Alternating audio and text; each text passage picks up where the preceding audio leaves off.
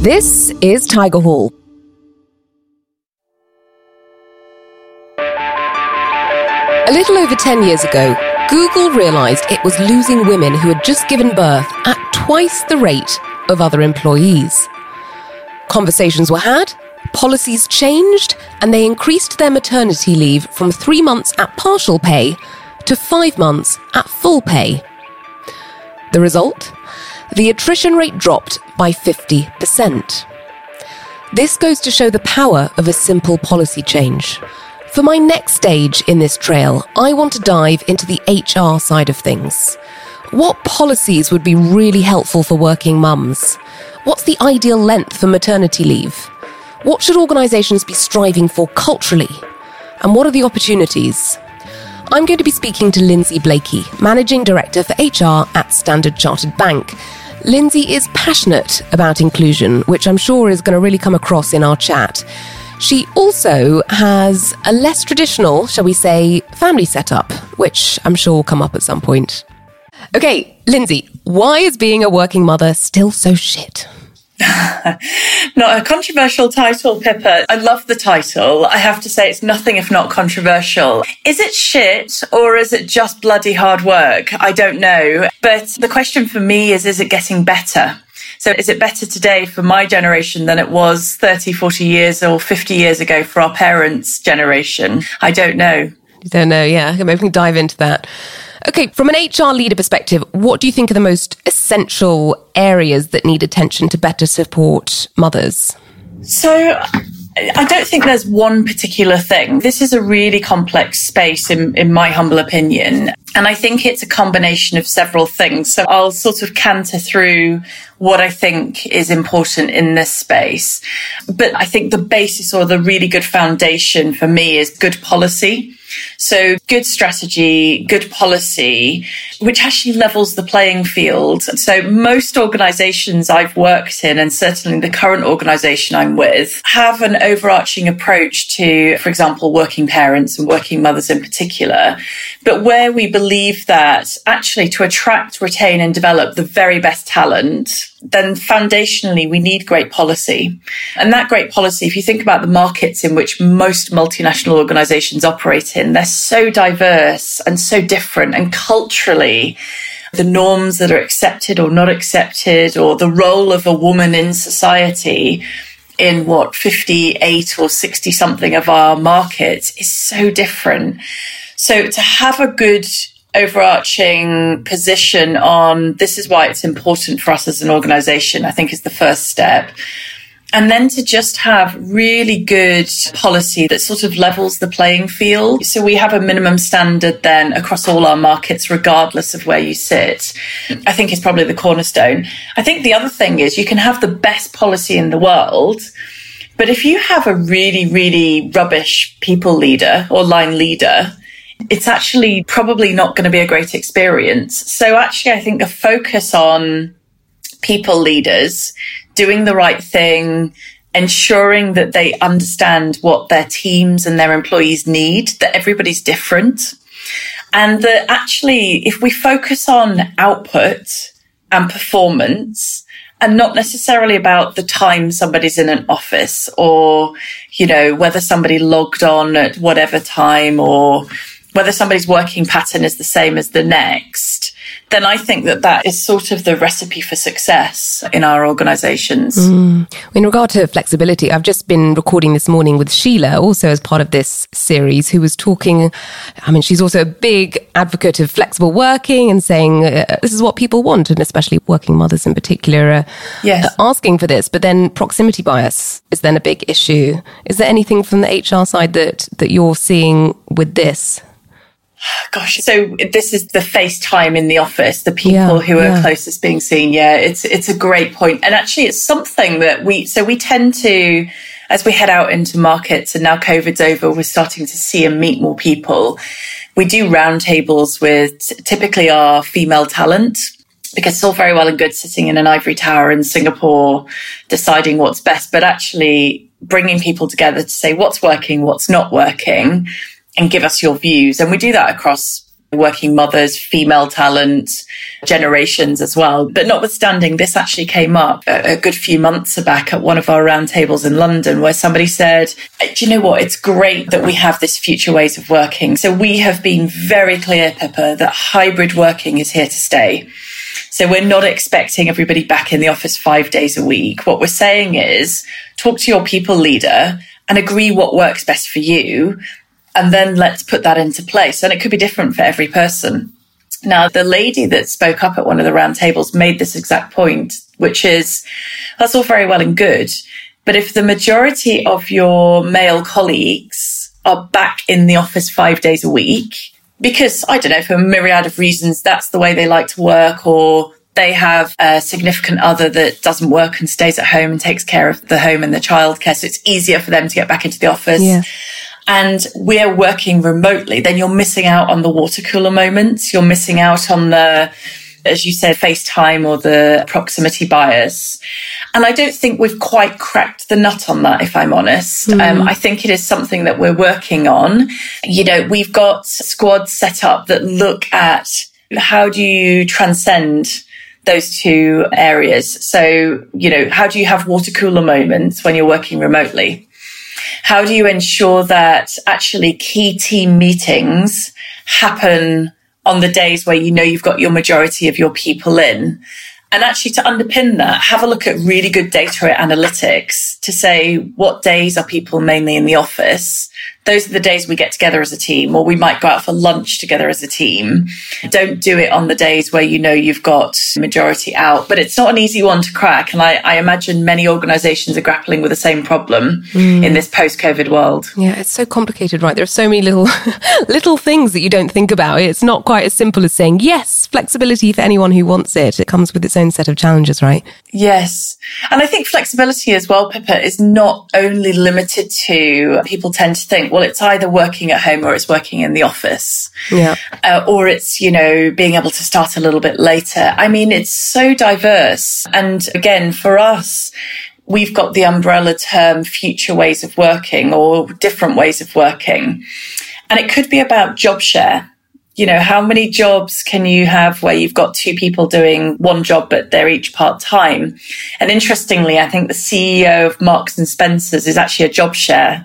So, oh, really? Yes, I think it's a job share between a woman and a man, 2.5 days a week. But interestingly, if you can make it work in that type of role at that level, arguably we can make it work anywhere.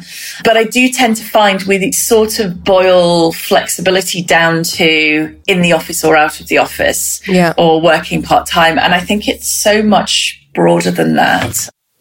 So for busy working mums, actually, I was just saying to Sheila this morning that the term working mum is almost a bit sort of like lady boss, and I keep saying it and then I'm really getting annoyed with myself. But what do you think is I suppose it's so personal, right? But what do you think is the most effective policy to have to allow for people to take flexible work and use the flexibility as they want to?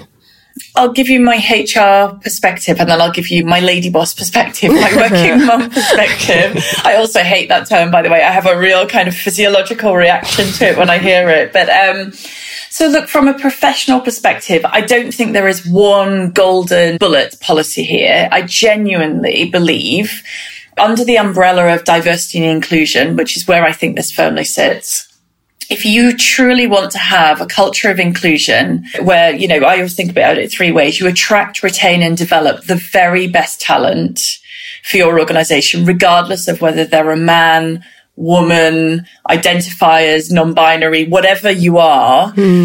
Everybody works in their own way, right? And everybody's motivated by different things. So I think for true inclusion, you really have to have that broad church and really understand then what are the sweet spots. And so, yes, parental leave policy is key, right? And actually parental leave policy that's not just about maternity leave for somebody who has given birth, but actually for somebody who might be adopting or somebody who might be a surrogate, for example. So it's having that true inclusion at the heart of the decisions that you're making around policy. We had a great example in the bank last year where we had a same-sex couple, 2 males, who had a surrogate baby in the US, were bringing it back into the country that they worked in. And in our policy, we didn't state that it was really maternity. And it didn't state that, really covered same sex as well.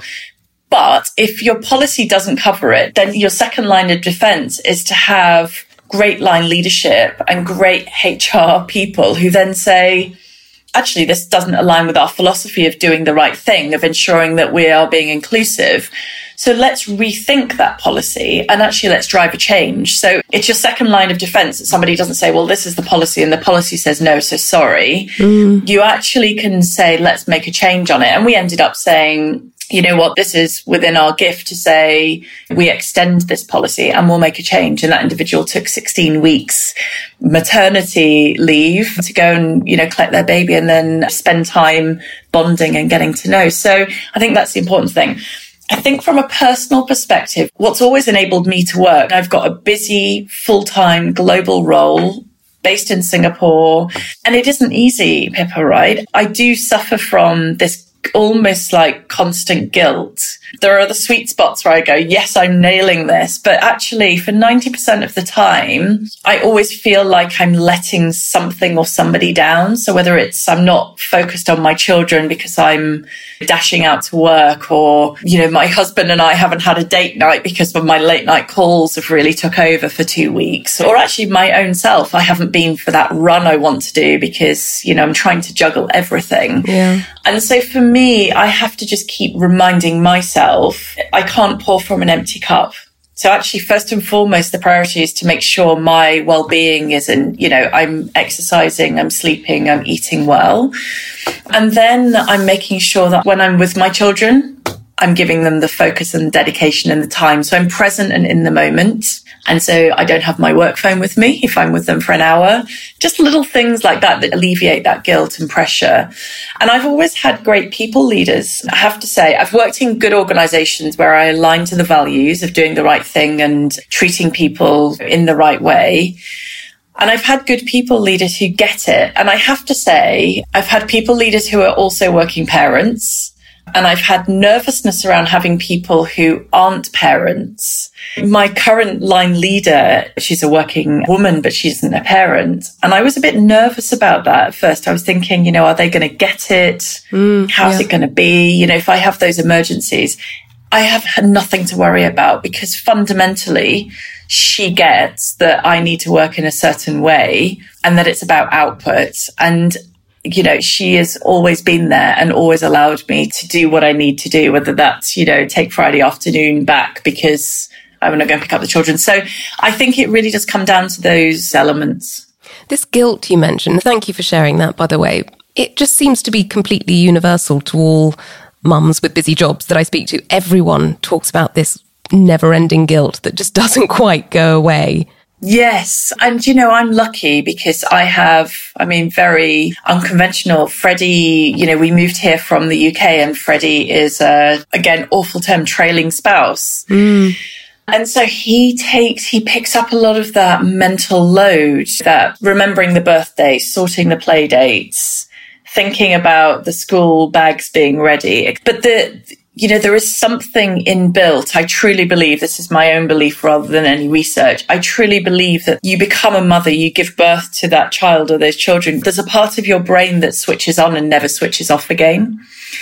And you can't transfer that anywhere. You can't outsource that. Or certainly I haven't found a way to do that yet. So I still am thinking about, he sounded a bit croaky last night. I need to just double check that he's okay. I can't delegate that. Or you just know that sometimes, if your child says, I really would love you to take me to school tomorrow morning, and you've got an 8 a.m. call. Do you know what, Pippa? Sometimes you just have to say, I'm going to move that call. Actually, I'm going to move that call because my senses, my intuition tells me she needs to chat to me about something.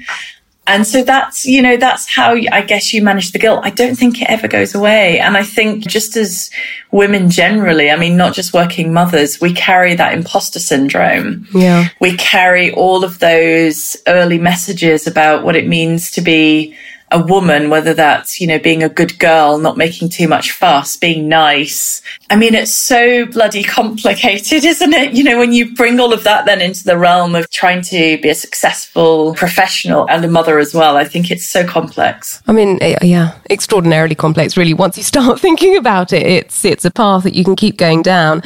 And just, on the personal side, you and I are both from a similar part of England, actually very nearby. And I was sharing with you before recording that one thing I've become so aware of in recent years is that growing up there, and it's the same in a lot of communities, which you mentioned before, traditional gender roles were, well, very traditional. So growing up, I didn't really know that I could have a career. This didn't dawn on me until later, but all the boys grew up knowing they were going to need to be the breadwinner, and that was rooted in their mindset from a very young age, right? And I just keep going back to this thought because I'm thinking until we change this social conditioning that starts so young, I wonder how much progress there'll be in terms of gender equality when we're grown up. Yes, it's fascinating, isn't it? And as a mother of a daughter and a son, it's just one big experiment because I hope I'm able to break some of that paradigm and break the cycle. But who knows? Who knows, the social norms of being a woman and being a working mother, I think are so strong. It takes parents, it takes schools, it takes governments, it takes organizations. It's such a 360 support structure and mindset shift that I think needs to change, Pippa, to know that we're going to have gender equality. I think the latest UN statistics tell us it's going to take like 136 years for true gender equality. And that's depressing, isn't it? I mean, that is like, so in my lifetime, your lifetime, our daughters, our grandchildren's lifetime, it's probably not going to change. So I think it's tricky. I think all we can do, it does alleviate my guilt a little bit, actually, knowing that my children are seeing me hold down a job reasonably successfully some of the time. Oh, very successfully, I think. But I hope the gift I'm giving them is role modeling that this can be done. And hopefully it will change just a little bit. It's the idea of throwing the starfish back into the ocean. If I can save 2 or 3, hopefully that's affects a bigger change. A ripple effect, yeah. Okay, I wanted to ask you about parental leave policies. We mentioned this earlier, but I always assumed that the more generous the leave, the better. But now, the more I've started looking into it, the more I've realised that longer isn't necessarily better, and there's a lot of nuance involved in this. So from your HR perspective, what are your thoughts on this? What's the sweet spot for maternity, paternity? Yes. So look, as a European and, again, having had 2 children, I think that, the period after having had a baby is not just about the giving birth and then healing physically. I think there is a whole period of time where you're bonding, you're learning to become a mother. So for me, again, having had the complete privilege and luxury of having a full year of maternity leave for both of my children. So with my first child, I didn't know what was going to hit me. And I can remember, Pippa, having these conversations with my colleagues. I was in Vodafone at the time saying, look, don't worry, I'm going to be back here in 12 weeks. I've got this plan. The baby's going to come out and then I'll be back here because, yada, yada. How wrong I was. Oh my gosh. It hit me like a ton of bricks. And I realized there is no way on this earth that I'm going to be back in the workplace in 3 months' time. And actually, even after a year, I found myself sort of going, oh gosh, this is hard. It's hard to come back in. So I do think there are a couple of things generally in parental leave policies, I'll talk more generically, that I've seen that work really well. One is the keeping in touch days. So again, it's enshrined in legislation in some of our more mature markets.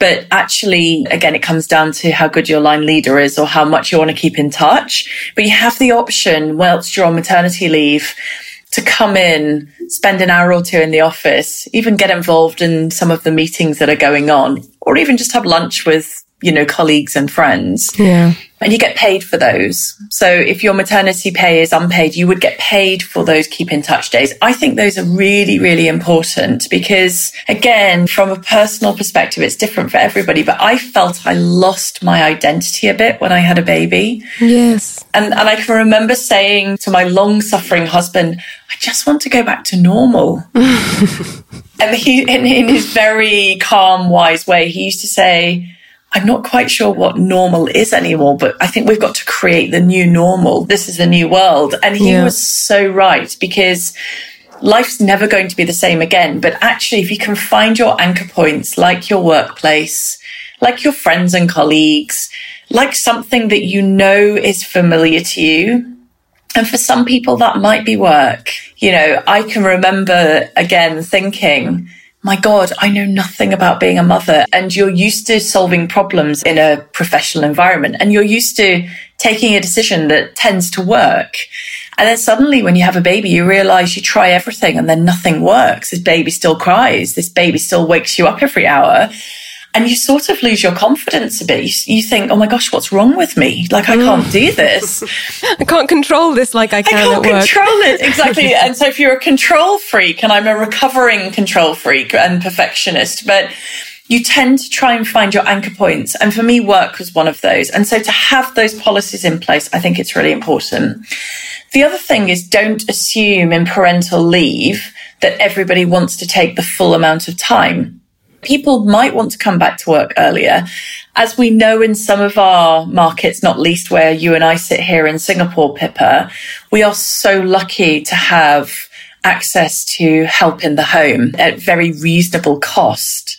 And whilst, as I said, you can't delegate all aspects of parenting, to have somebody who could be live-in or could live out, who picks up a lot of that load for you, it's just humbling, and it's a mind-blowing privilege. Yeah. But I recognise that not everybody is in that position. And in most of our developed markets, childcare is just unaffordable, you know, so people have to take some really tough decisions. So whatever an organisation can do to address things for the lowest common denominator in terms of those markets where it's more tricky, or that costs are very high, or that people don't have access to many things, I think that's the sweet spot for your parental leave policies.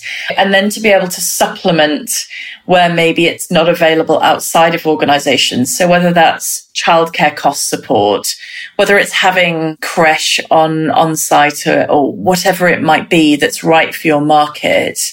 And keeping in touch with the person so that when they do come back to work, a very long answer to your original question, but when they do come back into the workplace, if indeed that's what they want to do, it's not like turning up on day one and it's all alien and you've got to start again. Because typically if you do that, you're right, it's so hard to re-enter back into the workplace. And typically people may not bother coming back because they say, I just don't have the confidence, or I don't feel I can. Or indeed they come back and then they find it's just so difficult that they have to take a different decision. And then you lose talent.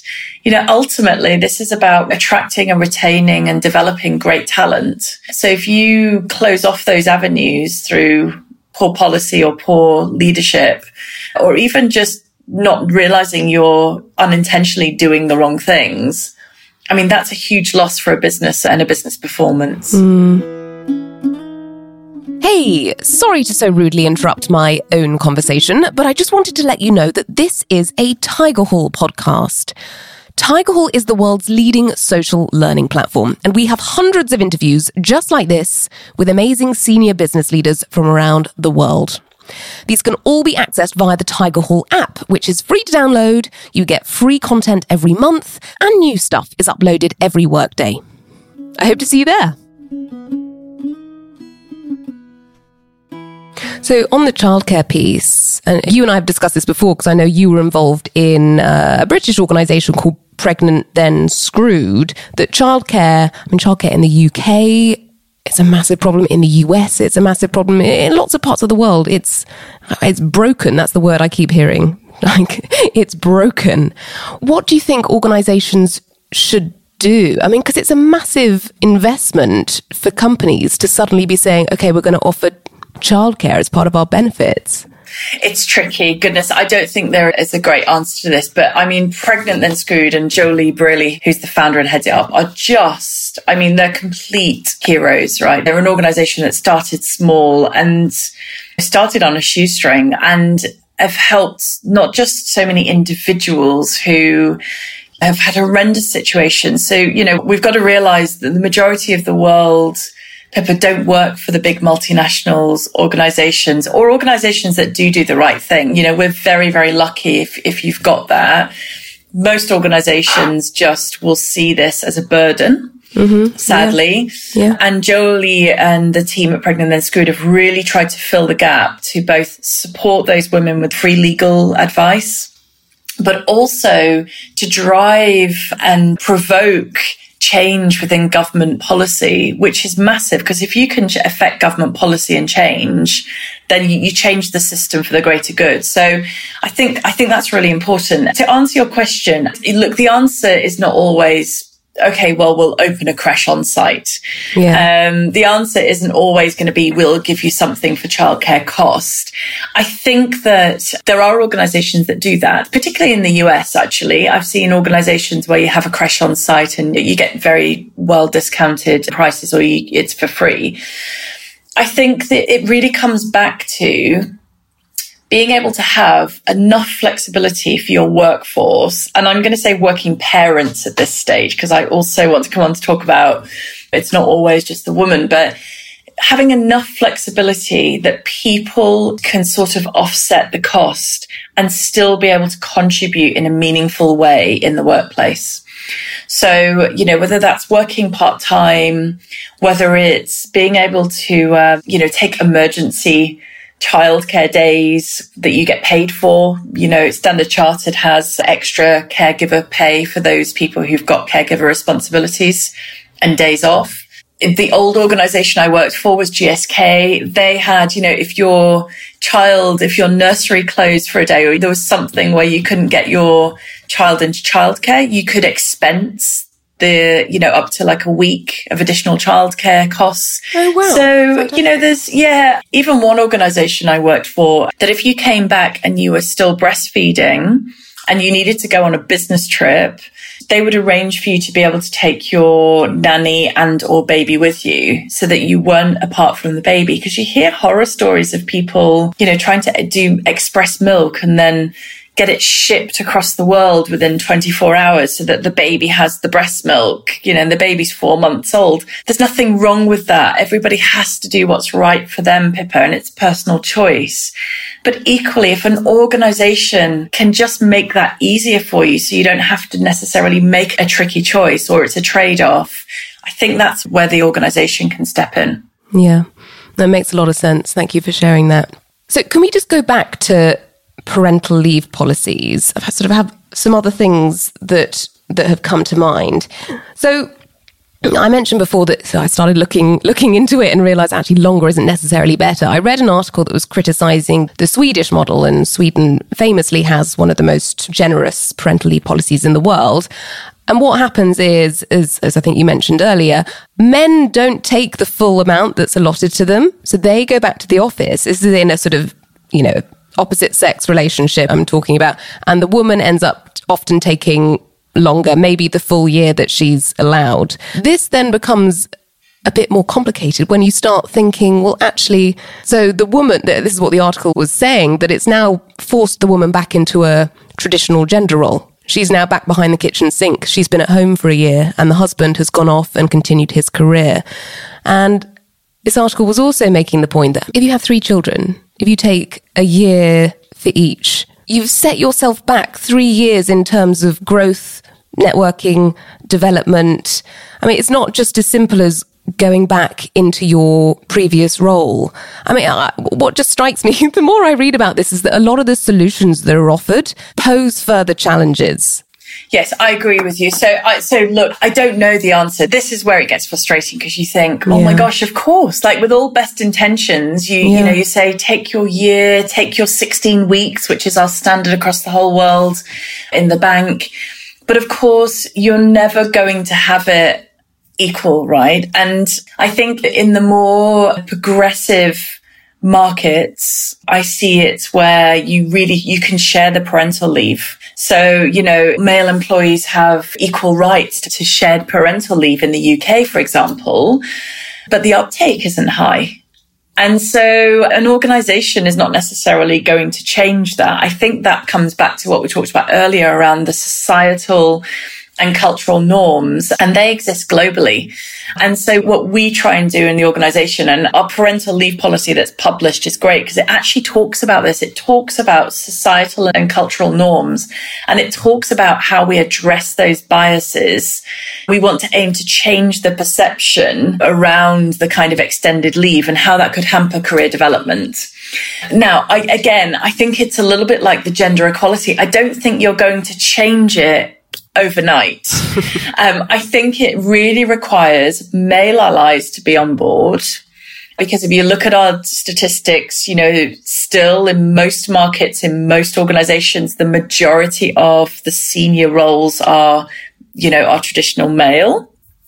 And so therefore they're in a position of power and influence and decision making. And therefore they need to be on board with why this is a good thing. They need to be advocating for it. They need to be role modeling it and driving that change. And so for me, it starts there, and it just starts with more people having the courage to do it from the male perspective. In some of our markets, even if there isn't a legal right to take, the shared parental leave, there's a global policy in place in most organizations for 2 weeks paid leave globally.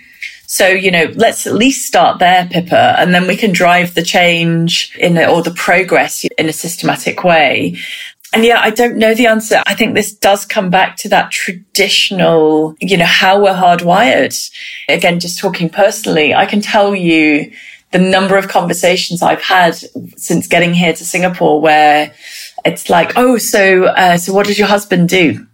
And you say, oh, well, actually, he works inside the home. He looks after the children and the home. And so he's the trailing spouse. Oh, okay. It's the assumption almost 9 times out of 10 that I'm the trailing spouse. Yes, yeah. And then my husband is working. And then when you tell them it's the other way around, that's even more, they almost like the conversation just stops because they don't quite know what to say next. And I think for him, he's always the token guy with the school mums. So I do think it's hard, and I think it's going to take time for us to change that. And it just needs us doing it more. I think it needs us encouraging it more. And I think that if a woman has been out for 2 years, 3 years in the workplace, creating the environment in which she feels good and confident, and it's easy for her to re-enter the workplace, even if it's a different role. Again, we've got some great guidelines for our people leaders that sort of say, look, really think about this. Think about how you can manage a person's return to work. Think about them starting in midweek so that they're not worrying about things over a weekend. Think about, the first day back, how they can maybe just start maybe on 2 days a week initially and then build it back up over time. Even if it's a full-time role, actually just do the right thing. You don't need a policy to tell you need to follow the letter of the law, and just don't assume, so again, our policy, and it's word for word, a returning employee can feel significant anxiety and concerns about coping with the new responsibilities combined with the possible stress of leaving the child. Here are some guidelines for you as a people leader on how you can help make it a smooth return. So it's little things, Pippa, right? If we can get all of our people leaders in that mindset, then that return, regardless of whether you've been off 6 months, 3 months, 2 years, it should be easier. I love the family dynamic you have. I'm sure it's going to become more common. It's almost comical that it draws such a reaction. Yes. It's that unusual still that you're the breadwinner, right? Yeah, I quite enjoy it. I have to say, I have a little fun with it. I met someone over a social lunch who happened to be an exec search headhunter. And I said to him, oh, what do you do here? Do you work outside of the home? Because that's always my thing. You're not stay at home doing nothing. You're working inside the home. Yeah. So I always refer to it. My phrase is, so do you work outside of the home? And his quip back to me was, oh no, I'm a trailing spouse. And I said, oh, that's amazing. So's my husband. And he said, oh no, I'm only joking. I actually work full time. I'm a, yada, yada, yada. And I was like, oh, okay. I said, well, my husband actually actually is a trailing spouse. And I just actually quite enjoy watching people squirm a bit, Pippa, because I think until we have those courageous conversations, you're never going to change anything, right? You're just going to say, oh, well, that's the norm and that's the way it is. So. This man considered that to be a good joke. Quite. Yes. I haven't added him on LinkedIn. You'll be pleased to hear.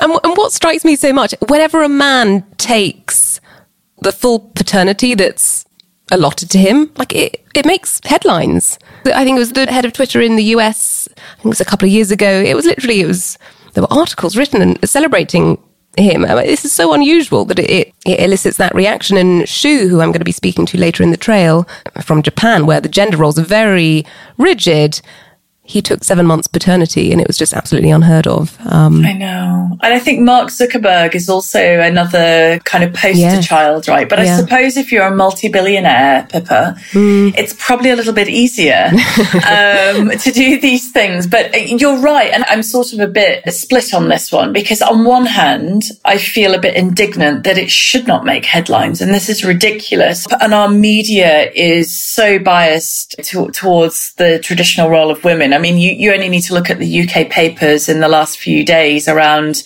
Nicola Sturgeon or even Jacinda Ardern. Oh, of course, yeah. How they've talked about stepping back. Regardless of what your political stance is, it's still not okay. And then on the other hand, it's great that we can highlight these role models. So I have a bit of a love-hate thing going on with that situation. But, wouldn't it be great to get to a place where we don't have to advertise it, that it is just the norm and we don't have to keep talking about it because it just happens like breathing in and out. It is just the way things are. So that for me would be the holy grail, where to get to. Yeah, possibly going to have to wait 130 something years, was it, that the UN is predicting? Oh. Okay, Linzi, I know you feel that HR has a wider role to play in terms of governmental partnership. I think you mentioned this briefly earlier, but could you tell us a bit more? Yeah, so look, again, I've always had the advantage of working for brilliant blue chip multinational organizations. So I recognize I come from a privileged position on this. But I do think organizations are here for more than just making a profit. Yeah, of course, we have to make a profit. We have shareholders and we have a duty and responsibility to our investors. But equally, we've got to have a purpose. And so, profit and purpose for me go hand in hand. If I look at, in particular, the bank I'm working at the moment, the markets in which we operate, we're an emerging market bank. Our footprint in Africa and in Asia in particular, I just think we have got such an important role to play in governmental partnerships. Not necessarily the HR side of things, but, if we can help educate, give real examples of, what we see day to day on the ground, how our employees experience things, we can kind of shift and lift the dial a little bit on policymakers in governmental roles.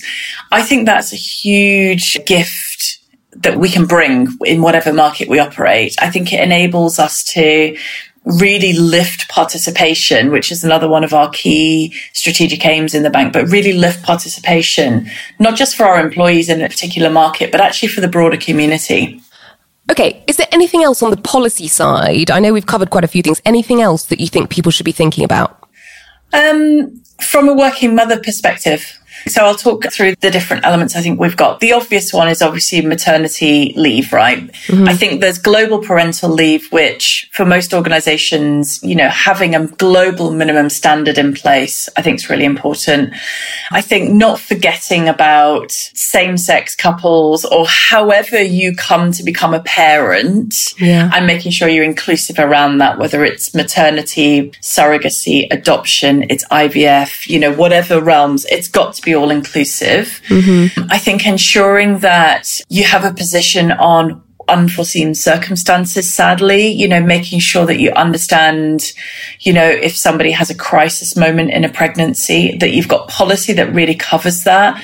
But also in the tragic event of miscarriage or stillbirth, again, Pregnant Then Screwed in the UK is driving hard to ensure that the miscarriage is recognised much early on than what it is typically, which is at 28 weeks at the moment for leave to kick in. But just making sure you've got good policy around that, and then you know what you're doing. And then the return. So it's almost like pre, during, and then the return, the flexible working, the making sure that the returning to the workplace is tailored to the individual and what they need, and that you really get them, you build that confidence to come back in. Flexible working, breastfeeding support, because again, particularly in the developed world, the levels of breastfeeding mothers that breastfeed are really, really low. The number of mothers who stop breastfeeding early are really high. Just make sure that people returning to work is not a contributing factor to that. There are many reasons why women choose or decide to stop breastfeeding, but if you can make that easier for people and you can do that, there are so many health benefits for both the mother and the baby that it's great to be able to keep going on that. So I would also bring in that element as well. And then just making sure that we're addressing some of the, the unconscious biases in the workplace that we talked around earlier. So making sure that men do feel they can take that time off and share in the same way. Perfect. So Linzi, just final question for you here. For any parents or future parents who are listening to this, who perhaps recognise that maternity is a point of leakage in their organisation, that women tend to exit the organisation at this point, what suggestions can you make for how they can start to look for opportunities to change this? So for working parents, from the angle of working parents, I think you only get one chance at this, right? And I realise it's hard work when you're in it, but the years are going really fast. And to have that, I think, balanced is really important. And therefore, have the courage to raise some of these things to your line leaders, have the courage to talk to HR and, find out some of those really forward-thinking organizations that might have some great policies in place. Most of them will be quite public. There's nothing secretive about them. Use them as a springboard to be able to affect a change in your own organization. And ultimately, if you take it as far as you possibly can and you're feeling like you're not able to affect a change, honestly, I would look for a different organization. And I don't say that lightly, Pippa. I realize it's not that easy. But ultimately, your values and principles have to align with the organization. And if an organization isn't able to support working parents in a way that enables them to balance across two really important aspects of their lives, I think you've got to make some hard choices. But it's the very last option, really have the courage to explore, push. Just because the policy says something today, policies are not set in stone. And if the legal requirement is at the minimum, it doesn't mean to say that your organization can't do something more. Even if you're a small startup, there are always bits of things that you can do that don't cost you where capital may be tight. So anything is possible. And I think ultimately the case for attracting, retaining and developing great talent is a business imperative because ultimately your business will perform better if you have that. If you start to exclude either consciously or unconsciously 50% of the world's population, that just doesn't make great business sense. So there's a commercial imperative behind that, I would say. So let's use that to affect the change for not just for the individuals, but for the greater good of society. Okay, Linzi, it's been so fun speaking to you about all this. I've absolutely loved it. So just thank you so much. Likewise, I can't wait to listen to the series. So thanks for inviting me, Pippa. It's been a pleasure. Wow, that was such a great chat with Linzi. It's really got me thinking. It's also made me realise how complex it is, that a few policy changes alone aren't going to fix the challenges working mums face. However, there is so much that can be done. Next up in the trail, I'm going to be speaking to Juliana Horowitz, Associate Director for Research at Pew Research Centre. I'm really excited to dive into what the data tells us about why being a working mum is still so shit. Shit is probably not an official research term. However, I have a feeling some of the findings will make me feel justified in using the word. I hope you'll join me there. You've been listening to a Tiger Hall podcast. Quick favour. If you like this content, please hit the subscribe button so you never miss a new upload from us. And of course, if you're hungry for more, and why wouldn't you be, don't forget to download the Tiger Hall app for hundreds more just like this.